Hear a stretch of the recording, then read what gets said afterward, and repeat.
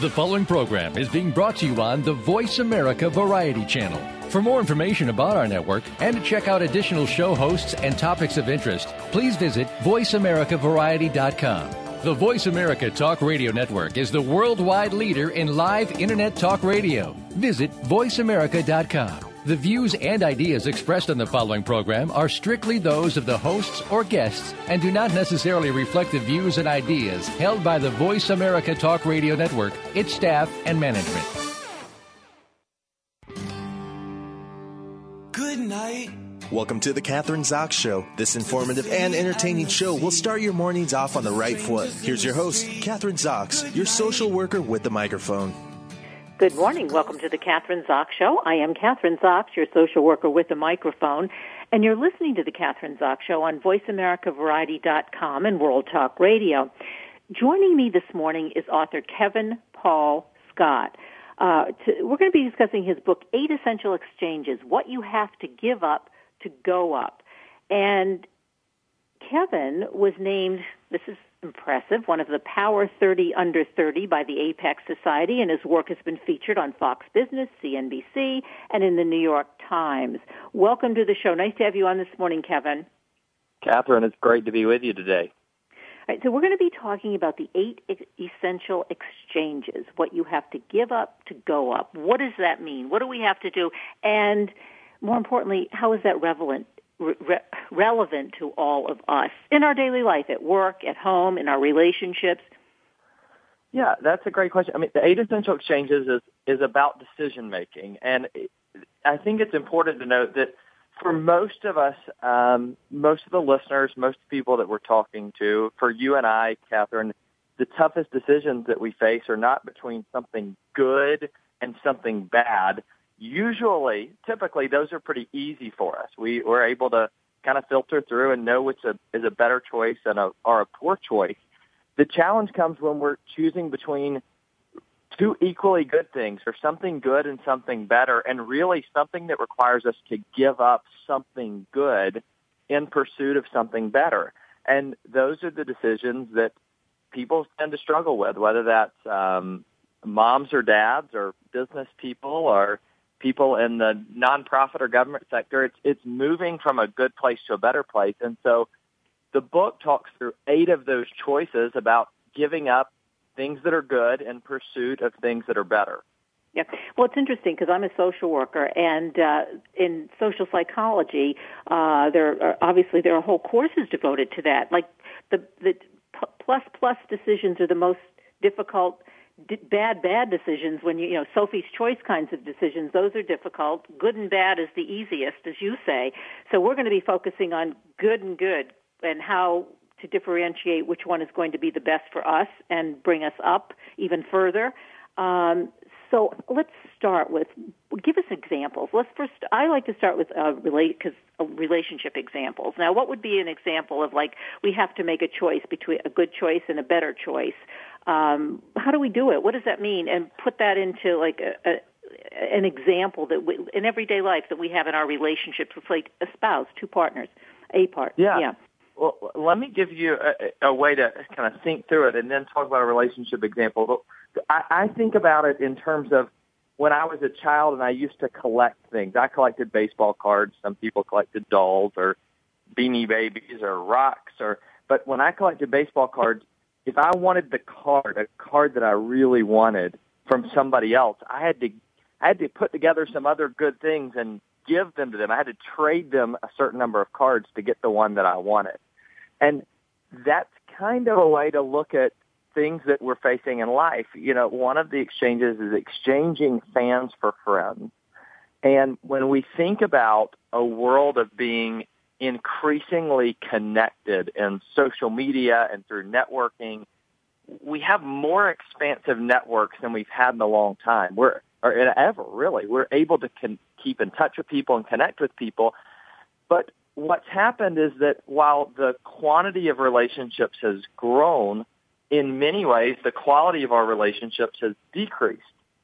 And when that most affects us is when challenging times come in our lives. I think about my business partner, a best friend of mine, and incredibly successful young guy, a guy who was voted a couple years ago one of the 10 outstanding young people of the world.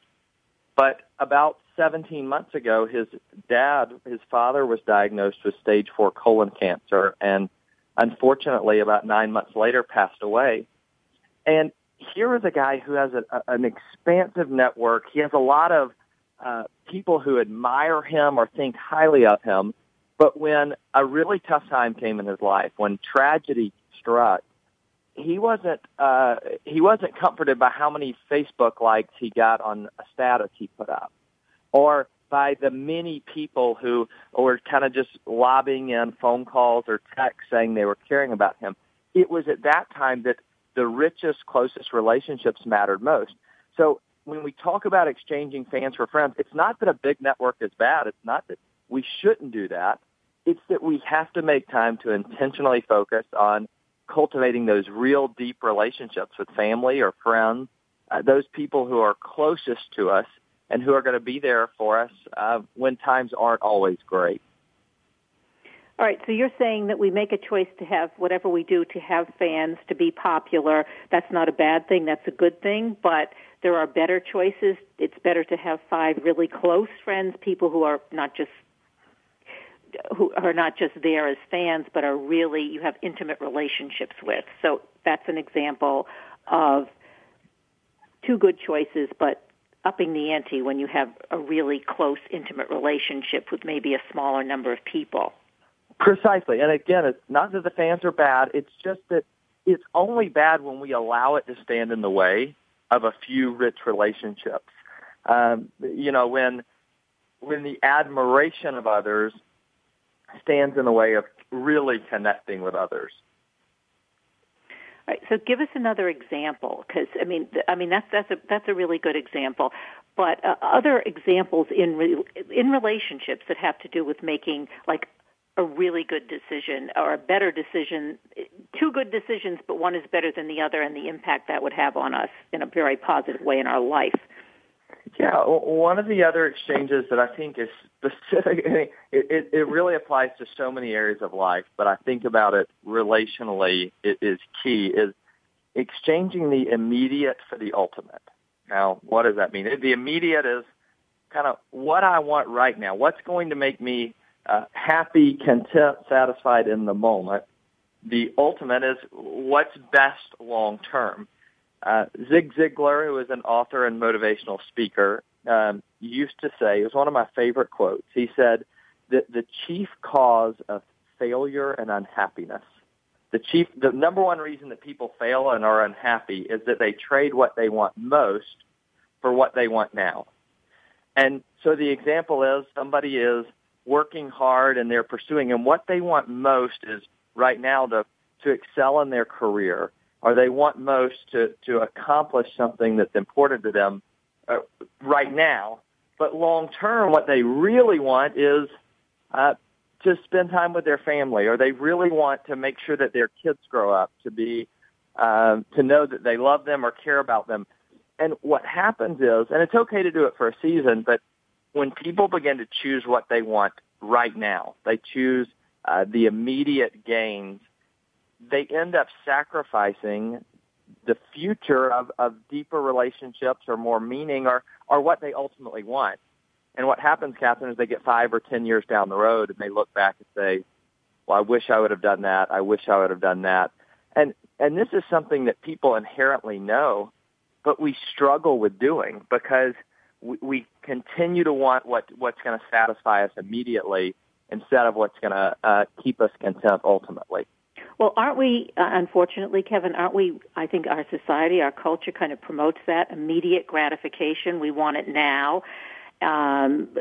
Social media, everything sort of kind of points that we make choices based on the now, and we don't necessarily, as you say, look to the future. And you're talking about family, what would be good for a family versus what I'm thinking as listening to you talk would be what, like, for instance, a job offer that makes a lot of money but takes you traveling all the time, all around the country. So you're not with your family. You're making a lot of money, but you aren't going to spend much time with your family. Is that a good example? So that's a great example. Yeah. And I think it for people, it's filtering through what their ultimate goals are. Now, somebody may be single and their ultimate goal may be career success. But I think for a lot of people, they're seeing what's immediately in front of them, and they fail to figure out what they want ultimately. And I've heard it put this way, and I thought this was a powerful way to say it. It says, don't sacrifice your future on the altar of the immediate. And I think that's so powerful because many people, they know what they want down the road, but they give that up in favor of what they want in the moment. And you are right. We live in a culture that rewards the immediate, that puts a lot of emphasis on what happens right now, and it's something that affects us relationally. It's something that affects businesses. It transcends even just personal relationships. It's something that affects all areas of life. All right, let's talk about businesses. How does it affect businesses? And then after we do that, I want you to tell us what the process is, how to make the good decision, or what we think is going to be the good decision, the one that's going to be, in the long run, the best decision. Well, that's the second part of it. Okay, so in business, how does that translate into business? What are businesses doing that are an example of this kind of short-term thinking in terms of choosing good right now, but not future-oriented? Yeah, let me give you an example of a business that one of the exchanges is exchanging expedience for excellence. So expedience is, let's do it quickly. And Catherine, I may be honest, this one's tough for me because my goal is I want to get it done. How do we get it done quicker and faster and just cross it off the list as soon as possible? And again, that's not a bad thing.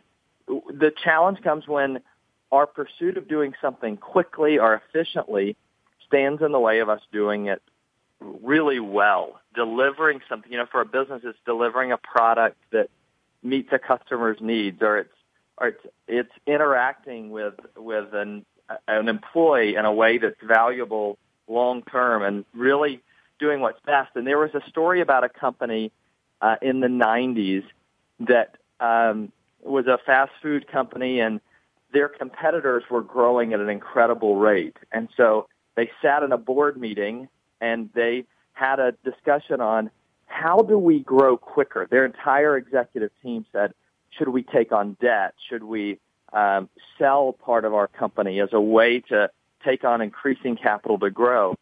And the founder of the company was an old man, a very quiet man. And at the end of the meeting, he had had enough, and he pounded his fist on the table. And he said, we're missing the point. We don't need to worry about getting bigger. We need to worry about getting better. And he said this, I think this is profound. He said, when we get better, our customers will demand that we get bigger. And so they abandoned those strategies of aggressive growth, but the company in the year 2000 ended up being a billion-dollar company. They're now a $5 billion company. And their competitors that they were so worried about, who had taken on tons of debt to grow at a huge, very quick rate, ended up filing for bankruptcy. And it's not that always if you do things well, you're going to end up making millions of dollars, but I think there's something to be said for making a decision, whether in business or personal life, to say, we're going to do things right. And if we do things right, that will be rewarded by the people that we're serving, both our employees and our customers. And long term, we're going to be happier with ourselves for doing it that way. Kevin, do you have examples of companies that we can recognize who have done this or who are doing this? Because it seems to me just personally, and this is just from the layperson, not as the business person, the companies that I'm always dealing with seem to be doing the opposite. It's like the faster they can do it, the more get the work done or whatever it is.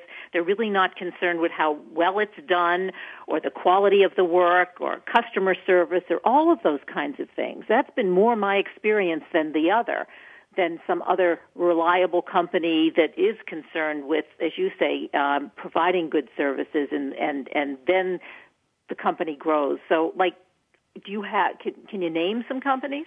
Yeah, and I'll name some that kind of do it both ways. I may get in trouble All here. right, yeah. But, I think General Motors is an example of a company who maybe didn't do it as well for a while. And I love General Motors. I think it's a great company. But under Mary Barra, who's their new CEO as of about a year ago, they're really turning the tide around. But it was a company that had tremendous amounts of recalls, and a lot of that was due to them kind of shortcutting the process, trying to do things better, not being upfront about things that were going on and issues. And overall, it affected not just their sales, but it affected their image in the minds of consumers. And it's something that you don't just rebound from in a year or two. It takes a long time to do that. And so it's an example of a company who is trying to short circuit it. Let's go back just a few years to give an example of a company that I think did it really, really well. I don't know how many people remember this, but in the 1990s, Tylenol had a major issue, and there were major concerns about their product, and they made a decision to pull every single one of their products off the shelf. So Tylenol, did they get sick or did they die? There was an incident, right? I think one person died. But some people believed they could limit it to a certain batch or a certain number of products. They could only pull certain ones off the shelf. They could have tried to maybe get around it in other ways, but they just said, you know what, we're going to take every single product off of the shelf. It cost them unbelievable amounts of money. But in the long run, it ended up gaining a trust, an affinity with customers. And 20 plus years later, it's still a company that is very well recognized and respected because they earned the trust of customers by saying, we're not going to take the shortcut. We're going to do things the right way. And if we do it this way, it'll pay off long term. And they're in a day where we want things for less money. We want things quicker. There's a lot of things we want. We have to remember that excellence is still in demand, and excellence will always be in demand. And when you do things well, and you still sell them for a reasonable price, and you have some sort of efficiency, but when you do things well, people are grateful for that, and you build long-term customer loyalty in ways that you don't when you short-circuit the process. Well, what about the concept of consumer obsolescence? You buy something, it lasts for a year or two, and then it breaks, and then you have to buy something new. How well do those companies do? Yeah, that's and you're saying where they get a product that's inferior and it breaks, and then you've got to get something again soon?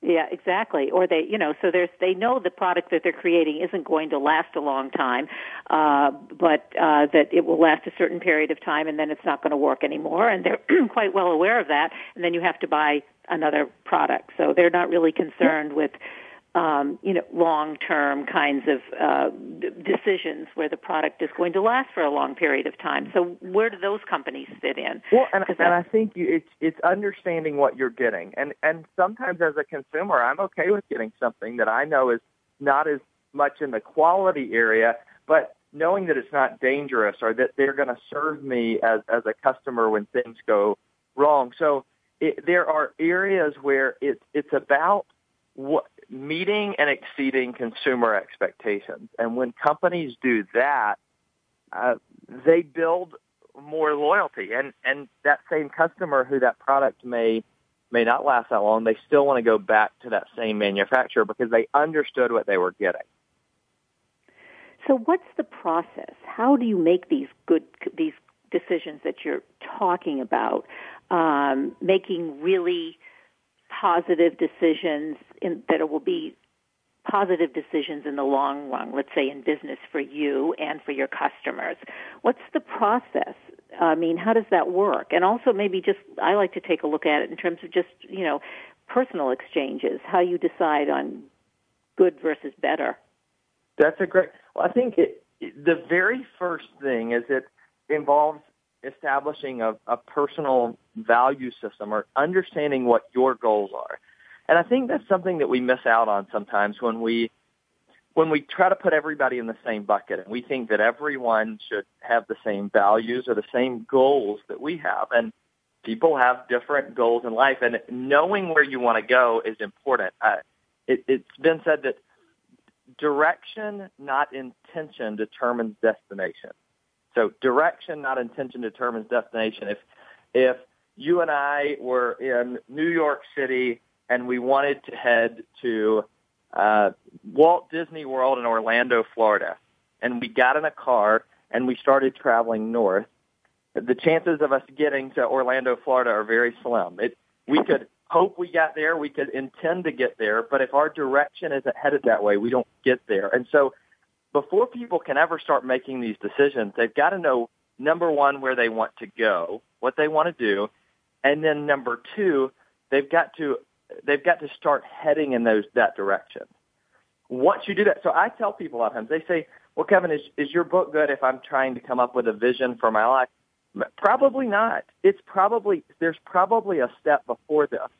But once you establish where you want to go, the next step is along the way, helping think through. If we were on the road and we were headed south, we would need to make the right decisions along the way. We'd need to know what exits to get off at, when to stop, when to start. And that's really the way that 8 Essential Exchanges thinks through that. And let me give you an example. One of the exchanges, and I think it's particularly pertinent because you are a social worker, and the exchange is exchanging making dollars for making a difference. Now, let me tell you what it doesn't mean. It doesn't mean that everybody should go and quit their job and they should do work in nonprofit for the rest of their life, or they should give up their job and just pursue charitable activities. But it's about making a decision that when you make choices in life, you're going to choose things that have a life that extends beyond just what you're doing right now. And a lot of people think that has to be just a nonprofit or something charitable, but it really is about how you view the work that you do.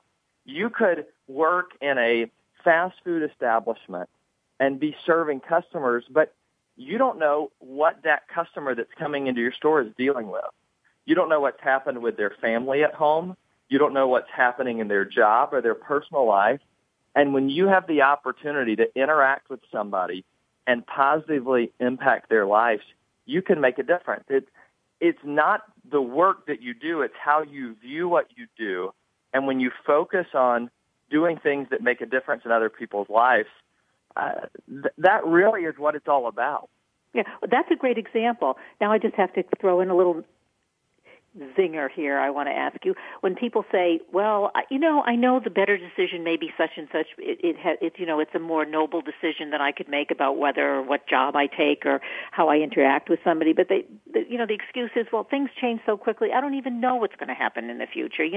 I have this small business, I got to do right now what's immediate, make the most money I can, and then, in 2 years, if it goes down the tubes, I'll go on to something else, because there is that kind of attitude. I know people, they've studied, like the millennials, for instance, they only stay at a job for 2 years, 2.5 years, then they go on to next. And it seems like this, that's another kind of like a mantra. Well, this will last just so long and then I'll go on to next. So what's the difference anyway? I'll make decisions that have to do with, they may not say it, but immediate gratification.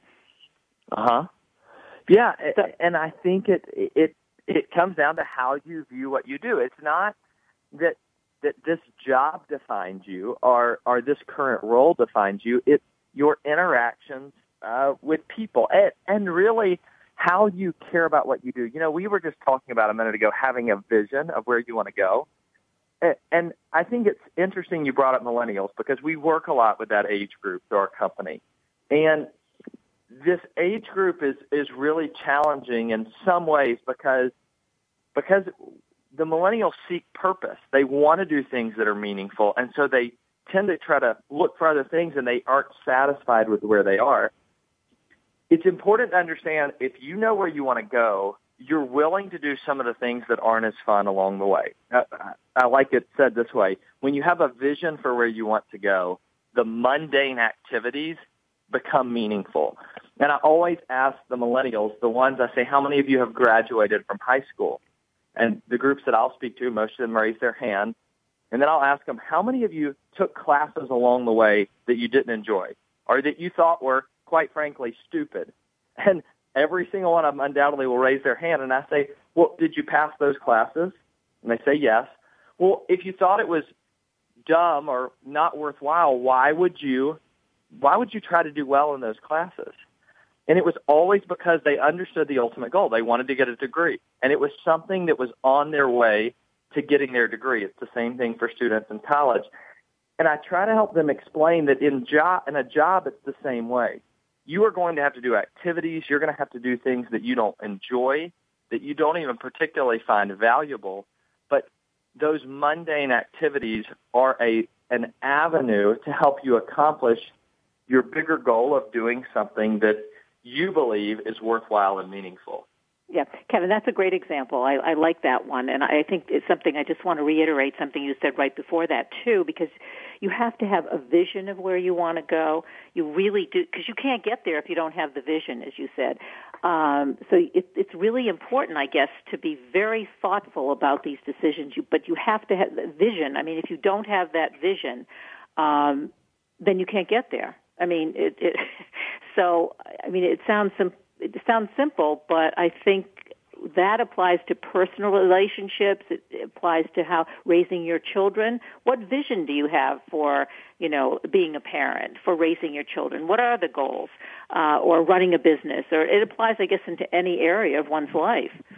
Oh, you're right, Catherine. I think you hit the nail on the head, too, about this being simple. The problems that we're trying to solve are simple, but just because the problems are simple doesn't mean the solutions are easy. And people, you think through the question, you say, that's pretty easy, but executing on that and actually doing that seems to be much tougher. And so a lot of times it's about encouraging people to pursue the things that they already know they should be doing.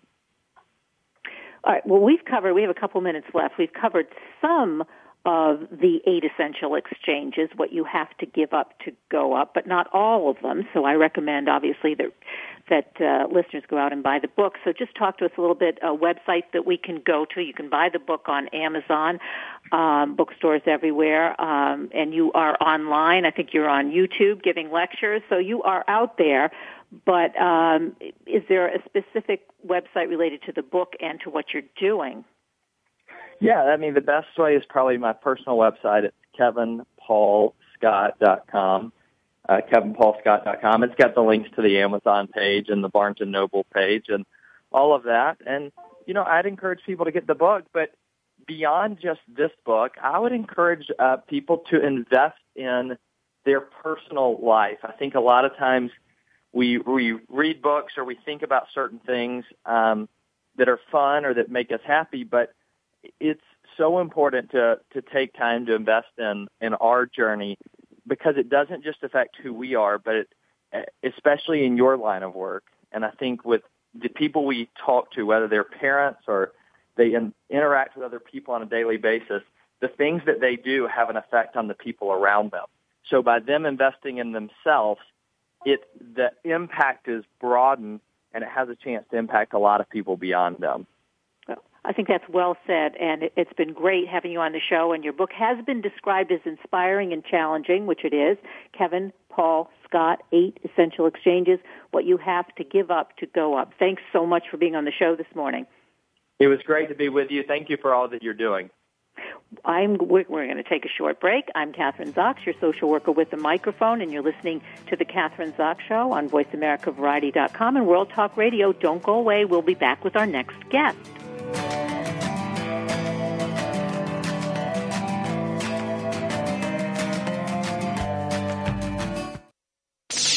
The Internet's #1 talk station. #1 talk station. VoiceAmerica.com. Think of the world 50 years ago. Now think of this same world and how it'll be 50 years from now. Did you know that if the world's population continues to grow at its current rate, our children and grandchildren will only have 25% of the resources per capita that our parents and grandparents had? We must preserve the foundation of a quality standard of living. That foundation starts with Go Green Radio. Join your host, Jill Buck, for Go Green Radio every Friday at noon Eastern, 9 a.m. Pacific on Voice America. Family caregivers face some tough challenges every day in caring for a partner, parent, child, sibling, friend, neighbor, or even coworker. You are there to provide the care that these people need after everyone else has gone home. Family Caregivers Unite with Dr. Gordon Atherley will provide you with a social networking experience. You'll hear from experts and others who are experiencing the same things, and together you will promote a common cause. Tune in to Family Caregivers Unite, live every Tuesday at 1 p.m. Eastern, 10 a.m. Pacific on Voice America Variety. The Internet's #1 talk station. #1 talk station. VoiceAmerica.com.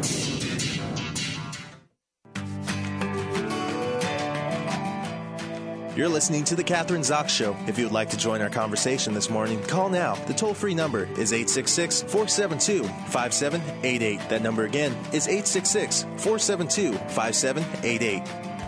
We're back. I'm Catherine Zox, your social worker with the microphone, and you're listening to The Catherine Zox Show on VoiceAmericaVariety.com and World Talk Radio.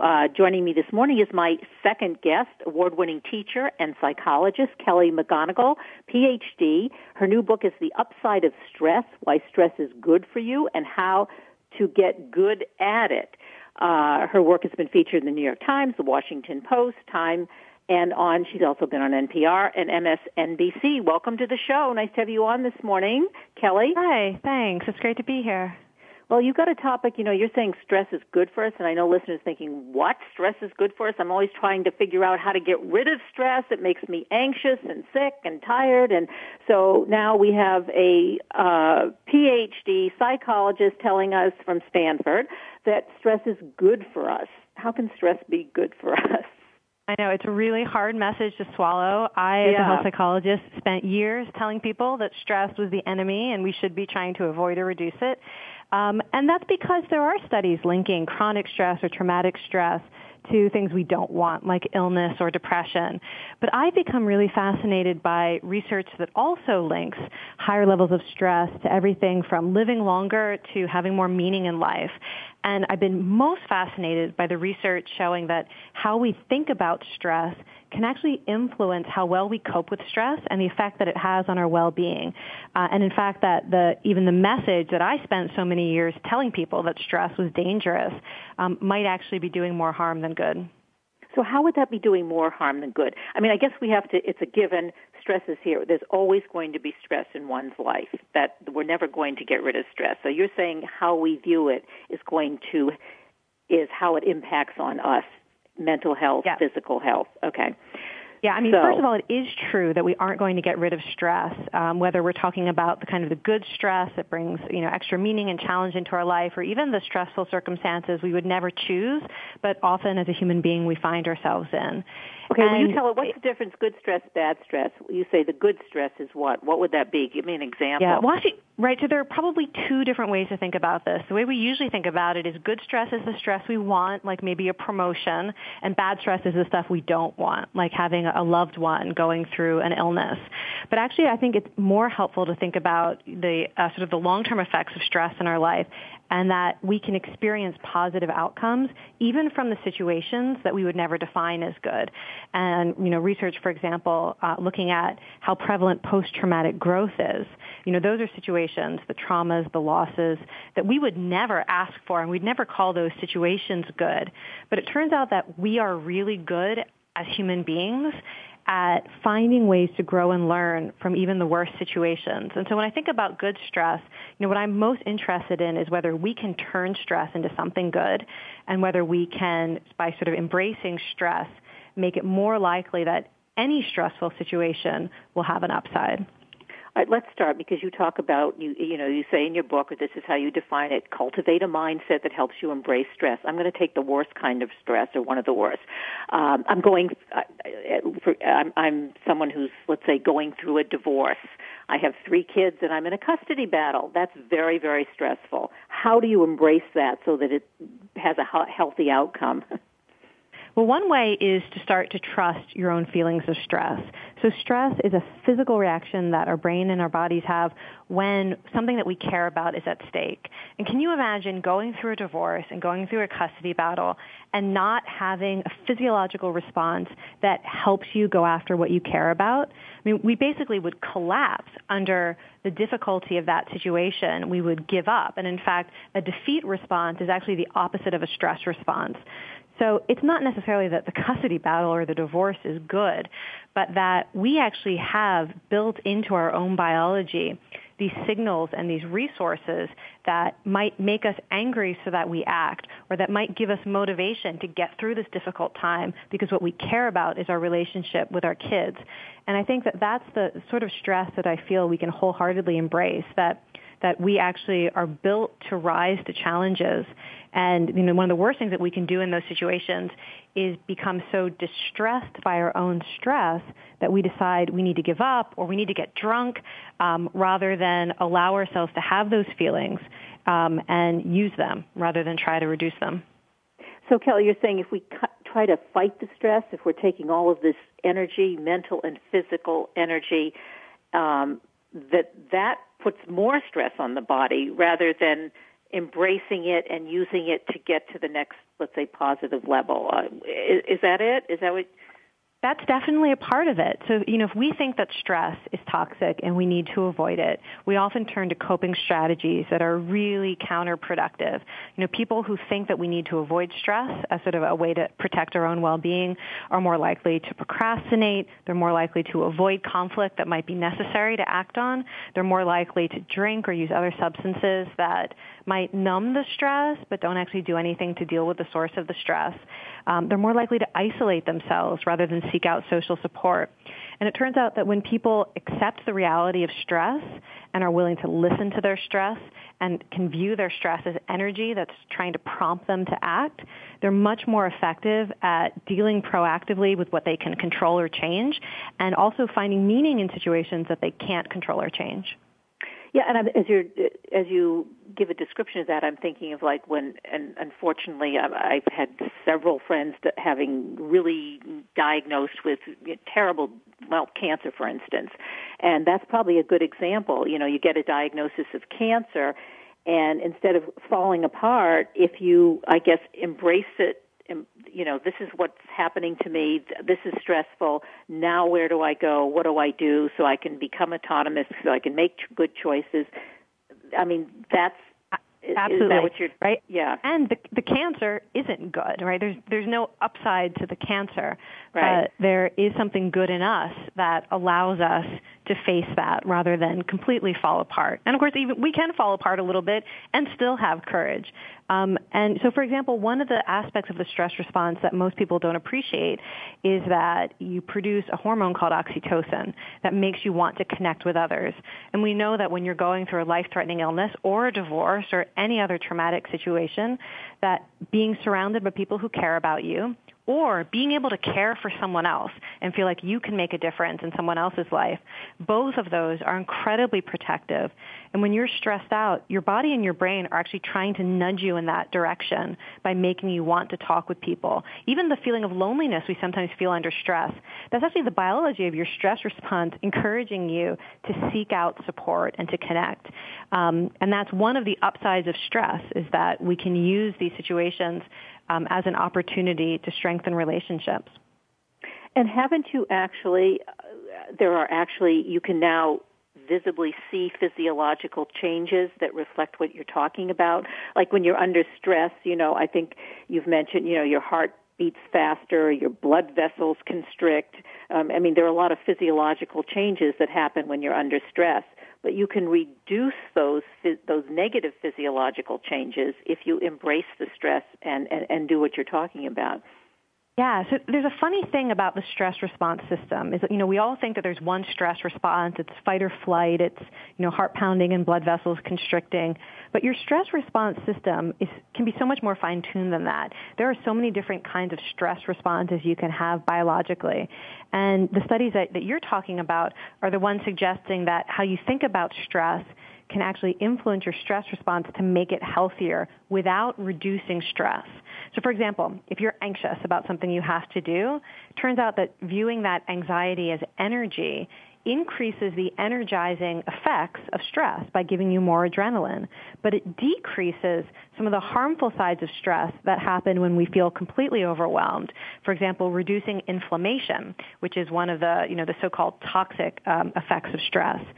And the neat thing about these studies is that it reveals that we don't have to get rid of our stress in order to have a healthier stress response. And I think sometimes we focus so much on thinking about calming down or distracting ourselves that we don't recognize there's a version of stress that actually can make us stronger and healthier and more resilient. You just said something, calming down, and I've been in situations myself where something happens and I'll get a phone call or that's stressful, and then I'll have either somebody who is a friend or even my boyfriend say, just calm down, relax, and it makes me even more anxious because I want to get it out. I don't want to calm down and relax. That's not helpful. And so that kind of fits what you're saying. That makes me more stressed out. It's just easier to be able to get it out, to respond, and then to do what I have to do. But somebody kind of patting you and don't worry about it, it's going to be okay, that's not helpful. It's not helpful. And, when we feel that kind of energy with stress arising, there are a lot of things we can do with it. We can look for an action we can take that makes things better. We can get started or get things done. Or we can use that energy as a signal that we need to really think about our lives, and maybe there's something that needs to be changed. We can use it to propel us to talk to someone, so that we can help process what we're going through. And it's kind of a shame that people are so afraid of stress that when someone we care about is stressed, often our first impulse is to try to fix their feelings of stress by telling them to calm down or chill out instead of helping them use that stress to make some sort of positive change or response.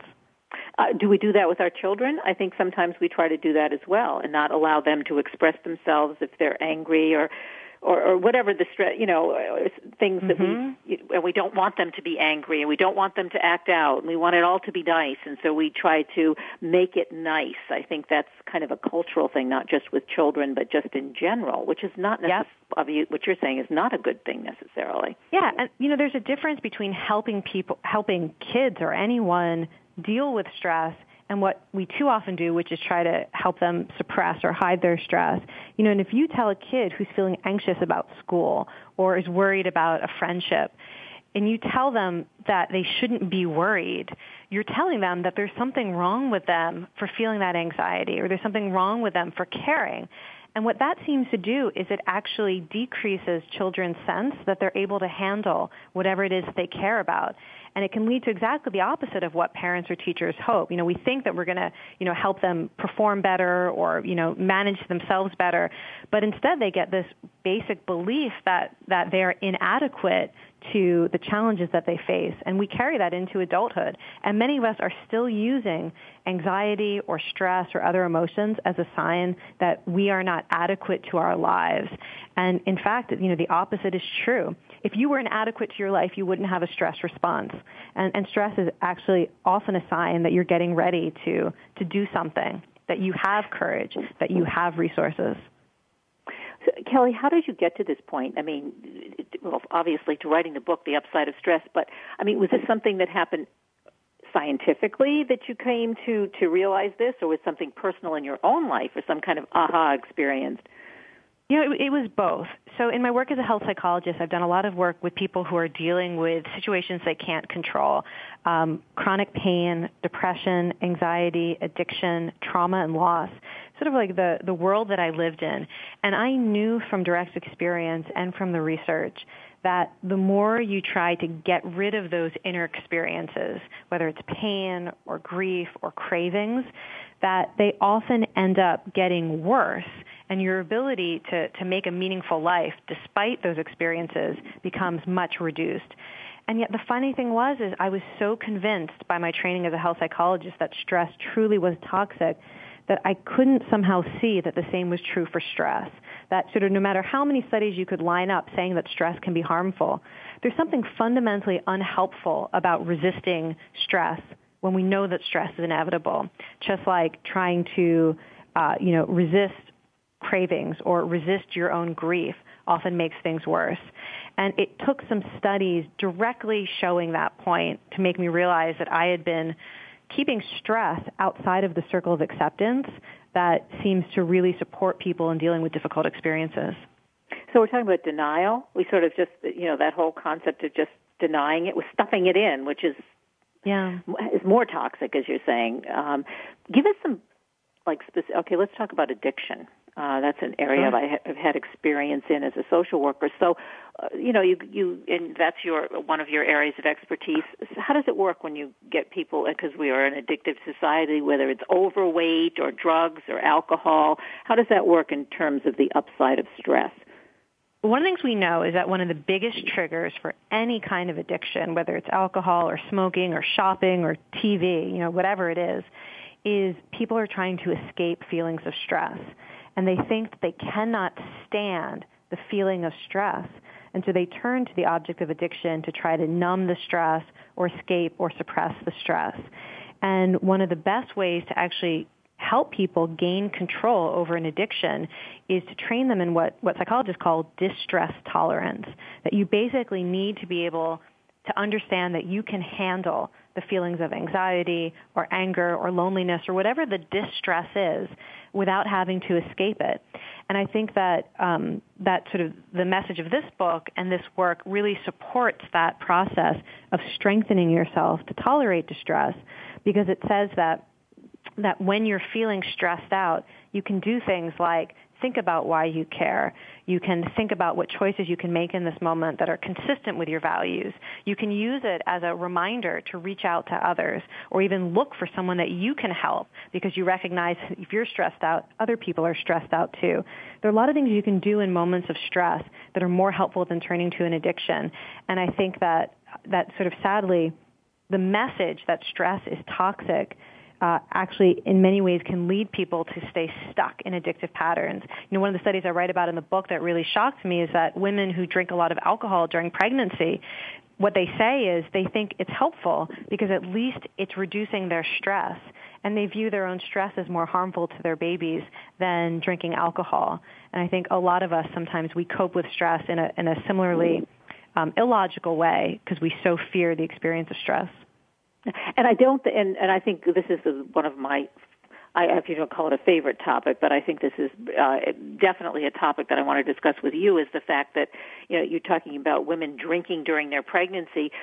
Isn't our whole society oriented to, taking antidepressants, taking things that will calm you down, and not just the individual who's suffering from stress, which can be has stress, I shouldn't say suffering, but professionals. I mean, if you go to any physician, if you tell them that you're upset or you're feeling like you can't cope, well, here, why don't you take this, and that'll help calm you down. It will help reduce some of the stress. Very seldom do they ever talk about how you can acknowledge the stress and do something about it. At least that's not been my experience. So let's talk about that. Yeah, so you're exactly right. And of course, it's a little bit complicated because if you're dealing with someone who's going through a real trauma and you say, well, you should just see the upside of your situation, I mean, that is going to be offensive. And so there's a reason these conversations are hard to have, that because when we want to help other people deal better with their stress, often the last thing they want to hear is that stress is good for them, because often that message comes across sort of not exactly what I'm intending to say. And I think that it's one of the reasons why, if you want to change someone's mind about stress, the best way to do it is you really only have your own mindset to work with. And what I talk about in the book, in one of the chapters, particularly for people who are in helping professions, is this idea of vicarious resilience, that mindsets are contagious. And when you view other people as adequate to the challenges in their lives, when you're able to see their strengths, even when they themselves are suffering, that somehow that mindset becomes a little bit contagious, and it can help bring other people strength and hope. And sometimes just telling people, oh, you should just, try to see the upside of your situation doesn't do as much good as you yourself choosing to see them as someone who's going to be able to get through this and who has the strength to turn this situation eventually into resilience or into something positive. But as a professional, though, how do you view other professionals? Let's take physicians, the healthcare system, because that's your area of expertise. They don't seem to see it that way. It's take a pill. I keep going back to that. We'll give you a pill. We'll get you over this difficult time. If someone dies, and you have a close relative or friend or whatever, do you want to just take some kind of medication just to get you over the hump kind of thing? And it's the professional. It's usually the physician who's telling you that. So think about the medical profession, right? You have people who are in deep contact with suffering every day, whose own actions often appear to contribute to that suffering because you can't save everyone's life. And so these are people who are used to being trained to try to shut down or turn off the part of them that cares about that suffering, that would respond with empathic distress, that would really be influenced by the suffering and the pain that they're in contact with on a daily basis. And in the book, I write about this really interesting intervention that's designed to help medical professionals actually see the meaning in their own stress and suffering so that they're better able to support patients in dealing with their own stress and pain and loss. And I think that that's, part of the whole science of mindsets is you can't just tell people to do something or think a certain way. You have to transform yourself first. And that, I think, is one of the most promising interventions in changing healthcare, is that medical professionals, rather than trying to stuff down their own experience of stress and pain, are learning how to connect it to meaning and to stay present with it so that they can actually assist their patients and their families in doing the same. So what has been the response? Because I think that sounds like, that's obviously a great way to go from the community. I mean, you're in the associated with the medical community and the healthcare community. What do you get a lot? What kind of feedback do you get? It's interesting. I get really mixed feedback, particularly when people haven't really, haven't read the book and haven't had a real conversation. I think a lot of people think that this idea is dangerous, that if you tell people that there's an upside to stress, that you tell people that the stress response can be a resource, not just a toxic state, that somehow we're going to be encouraging people to create lives of greater and greater stress. And, I think that what's so funny about that concern is that people are already experiencing great deals of stress, and they're not necessarily choosing it for themselves. That's the reality of being a parent, of having a job, of having a physical body that's going to experience illness and problems. This stress is already there. And what I'm trying to help people who have this sort of negative reaction to this message understand is that it actually isn't helpful to tell people that the reality of their lives is so toxic that there's nothing they can do, that sort of their own lives are poison to their well-being. And I think that one of the reasons it's so important to be able to remember the upside of stress is that it actually gives us the courage to persevere, because we can't always control the stress in our lives. I think it makes so much sense. I guess I'm so much in agreement with you. We only have a minute left, so I do want to make sure that other people have the opportunity, obviously, to read your book online, Amazon.com, bookstores everywhere, and you have a TED Talk as well, right? Yes, it's called How to Make Stress Your Friend, which is not the relationship most of us think of having with stress. Okay, well, How to Make Stress Your Friend, the upside of stress, why stress is good for you, and how to get good at it. Website that we can go to also to keep abreast of what you're doing and more information about the book if we want it. Where do we go to? KellyMcGonigal.com. Great. Thanks so much for being on the show this morning. Very, very interesting concept. I like it. Thank you. Take care. Yeah, you too. I'm Catherine Zox. I'm your social worker with a microphone. And you've been listening to The Catherine Zox Show on VoiceAmericaVariety.com and World Talk Radio. Hope you enjoyed the show today. Have a great week, and we'll see you next Wednesday. We hope you have enjoyed today's episode of The Catherine Zox Show. You can listen live every Thursday morning at 7 a.m. Pacific Time on the Voice America channel. Want to know more about Catherine? Visit her website at www.catherinezox.com. Be sure to join us next week for more interviews and great conversations with Catherine Zox.